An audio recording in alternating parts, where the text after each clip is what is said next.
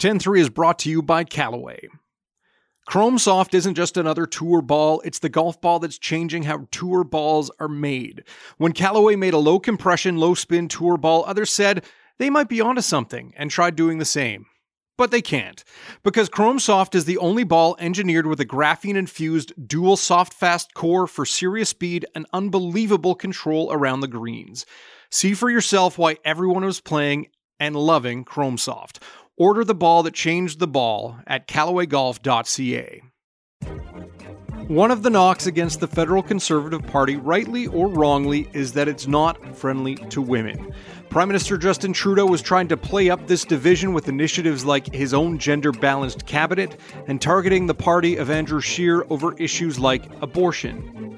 But things could be changing. I'm Dave Breckenridge, and this is 10-3. We look at how some Conservative candidates are trying to break the stereotype, what inspired them to run, and what it means to the party in the upcoming election. It would mean the world to me if you subscribe to this show on Apple Podcasts or Spotify or wherever. It would mean even more if you tell your friends about us. Marie-Danielle Smith covers federal politics for the National Post.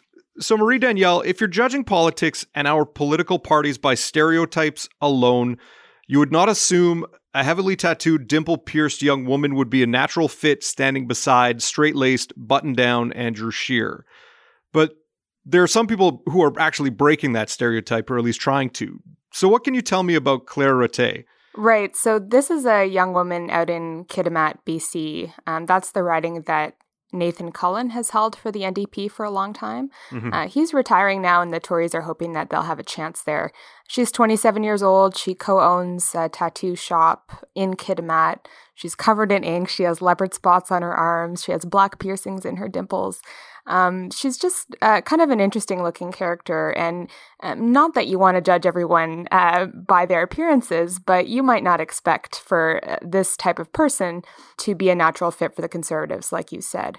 She's got a campaign manager who's a 23-year-old woman who owns a hairstyling business and who also has lots of ink. And I could imagine running into these two ladies somewhere and asking them about their politics and not necessarily assuming that they would lean to the right or that they would be fighting for things like resource development in that riding. So I think in some ways the Conservatives are trying to upset the stereotype that it's mostly older white dudes who would be involved with the party, and she's an example of that.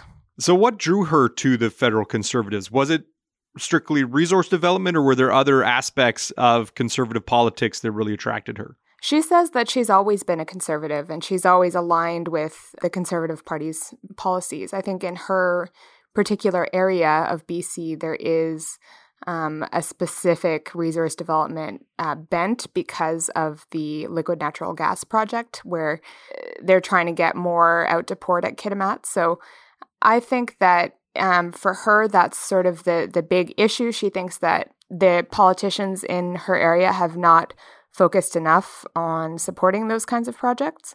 But she says that this has always been sort of her leaning, and she finds it kind of entertaining to explain that to people when they meet her and they react with surprise. So what makes her candidacy particularly important or even just particularly interesting? Well, I think that she's one of a cohort of younger people who are running for the Conservative Party this time around, and also one of a record high number of women who are running for the party. So it's hard to sort of read too much into a single candidate in a riding that, you know, is not necessarily a safe riding for that party. But she is one among this cohort of, I think there are up to 100 women now running for the party.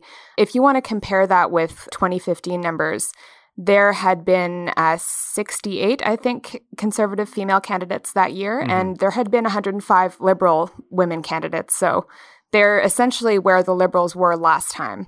And we can talk a bit more about some of the sort of claims of feminism that have been flying around lately. But she's sort of an example of that. And of course, there's always going to be some additional hype around somebody who's a little bit different. And another interesting story about her recently by APTN, they noticed that from social media posts, I think, that were leaked to them, that she had bought a human skull for her boyfriend as a birthday gift. And so this caused a little bit of a stir because, again, not only is it an unusual thing for somebody to do, but it might also test whether a conservative voter would be okay with that type of behavior, I guess, or spending types of purchases that they might not agree with. So that kind of scrutiny is always to be expected, and it's interesting to watch it play out, but with a younger and more female cohort. So, I mean, you talked about the 2015 election. Much was made about how many women the Liberal Party had running for them in 2015. And then even after the election, when Prime Minister Justin Trudeau came out with a gender-balanced cabinet, and because it's 2015,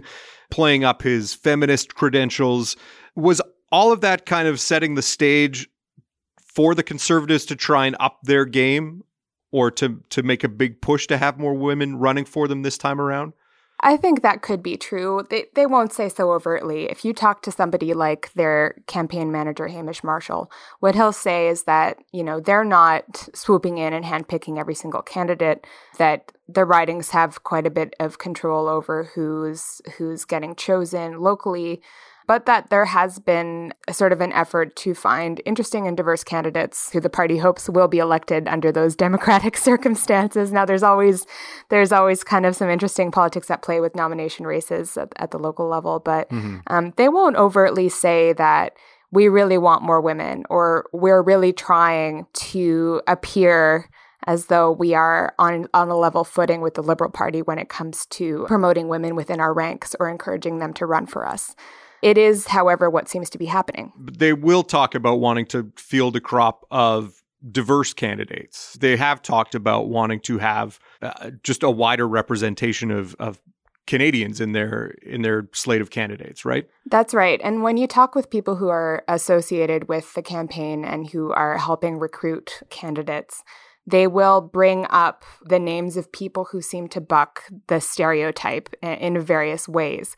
So, for example, now these are not necessarily ridings that are, again, safe ridings or necessarily winnable, right? But they will talk about Muslim candidates that they are running in the GTA. They will talk about openly gay candidates that they are running also around the GTA. And they'll bring up the names of immigrant women who are running for the party in various ridings across the country. There are a variety of candidates here that they can point to if they get criticism or if they get attacked for seeming to fit more the stereotype of a white guy voter who maybe isn't a fan of immigration. They certainly get accused all the time of trying to attract that type of person. And here they can say, no, well, if we were really very xenophobic or very anti-immigration, then why would an immigrant single mother want to run for us? And so they use these examples as a way to sort of temper those criticisms. Yeah. Part of your reporting on this, you talked about Rattay being part of kind of a crop of younger women who are running for the Conservative Party. Who are some of these other women, and what do they represent? Right. So an interesting person that I talked to about this is Michelle Rempel. She was a cabinet minister under the Harper government, and has been a very outspoken critic for the party. She deals with immigration issues. And when you talk to her, she'll point out sort of a list of women who she sort of has taken under her wing in some way. And she gives them a lot of credit, but she says that she wants to help them out if she can and thinks that they kind of represent the future of the party. I can give you a couple of examples. There is a person, for example, who's running in the Churchill riding in Manitoba, Sierra Bird. She is 22. I think she is 22 or 23 years old and participated in the Daughters of the Vote event on Parliament Hill earlier this year. That's when all of the MP seats were filled with young women from their ridings, and they all came together to do a Q&A with the Prime Minister and raise issues in Parliament, giving them this platform that traditionally young women have not always had opportunities like that. So this is someone who already appeared on the Hill in that capacity and is an Indigenous voice running for the Conservatives and espousing their values. Mm-hmm. There's a Ramona Singh in Brampton East that Michelle Rempel mentioned, Raquel Dancho in Kildone and St. Paul. There's a whole list of younger women who they're not necessarily only going to toe the party line. Rempel says, they're not in it to be quiet necessarily, but that they believe in conservative values, and they're trying to show that you can be a young woman, you can be somebody who isn't stereotypically associated with the party and still make a difference within it. Yeah, you mentioned Michelle Rempel, obviously one of the more outspoken conservative MPs right now. While they may not have had as much representation in cabinet under Prime Minister Stephen Harper, there's still a number of strong women who have held high positions in government, names like Rempel, names like Candice Bergen and Rona Ambrose and Lisa Raitt.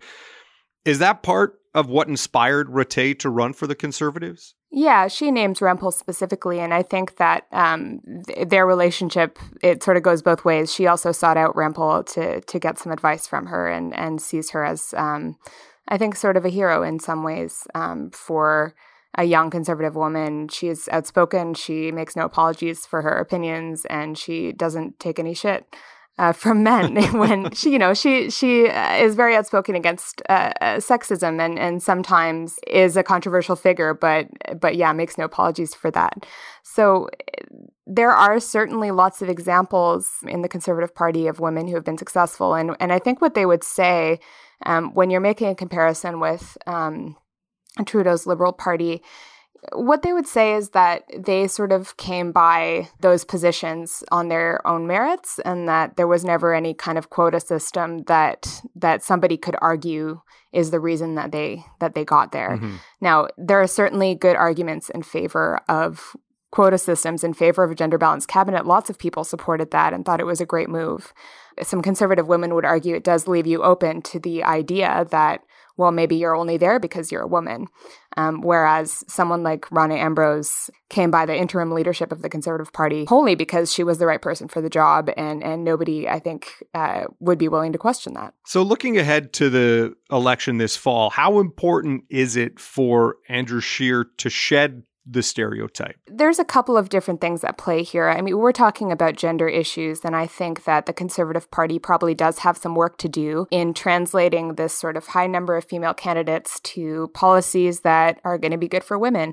There's a recent example of Conservative senators sort of filibustering private bills in the Senate, such that Rona Ambrose's bill, which was to educate judges about sexual assault, ended up dying on the order paper before Parliament rose first summer.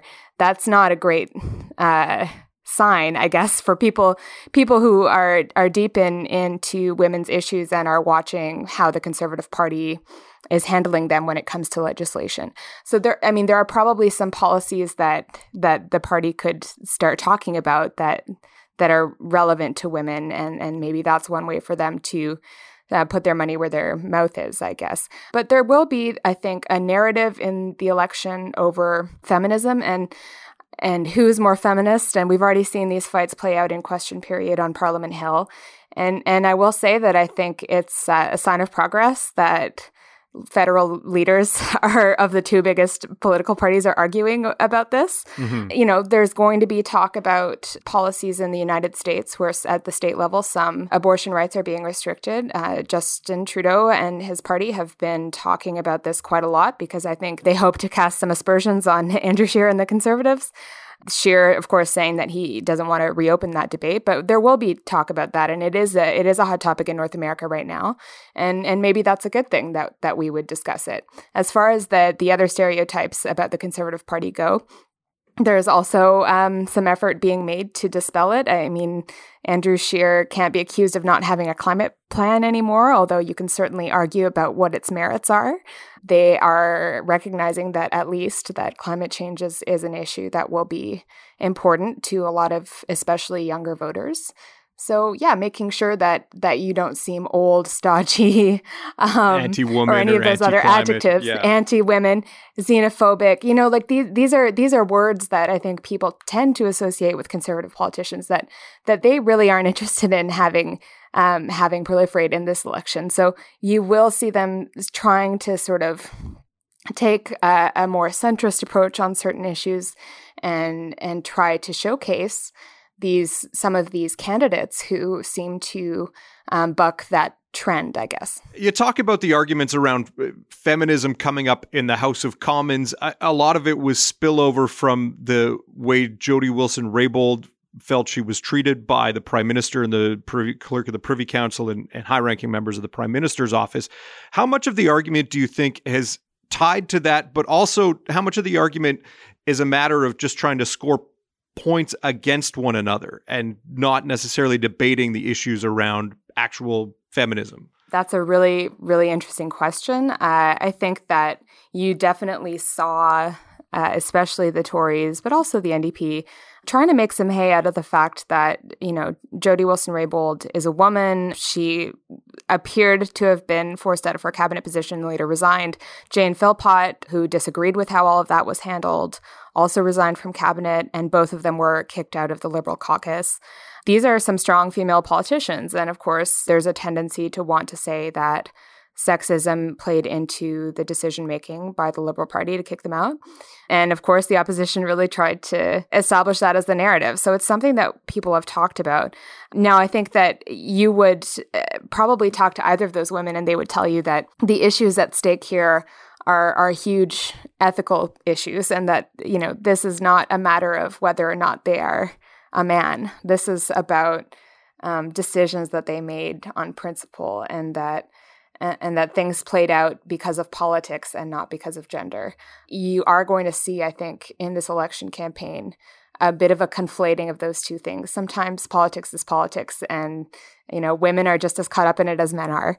But I would sort of caution us from trying to ascribe sexism to each political event involving a woman, because that takes away some of the bigger questions around why decisions are being made. Yeah, and with the Conservatives really trying to hammer that notion that Justin Trudeau is a fake feminist, what issues related to women does he necessarily have to play up this election? And what about Jagmeet Singh and the NDP? Where are they at on this landscape of trying to either attract women to their party, speak to women's issues more forcefully, and address some of these problems that have come up over the last 6 months? Well, there's a couple of different ways of looking at it. You can look at how they're trying to attract women by their rhetoric, right? I mean, the Conservatives calling Justin Trudeau a fake feminist and trying to emphasize some of the strong women in their caucus. The Trudeau Liberals trying to accuse Scheer of being against women's rights, or of being sympathetic to some of the abortion restrictions in the United States because of his pro-life position and his personal stance, which he says is not going to translate to federal politics, but which is a kind of a boogeyman for a lot of people on the left. And then on the other hand, there are the actual records of the parties that we're talking about. And objectively, there have been some moves by the Liberal Party during their tenure in government to focus on women's issues. They've put money towards women's issues internationally.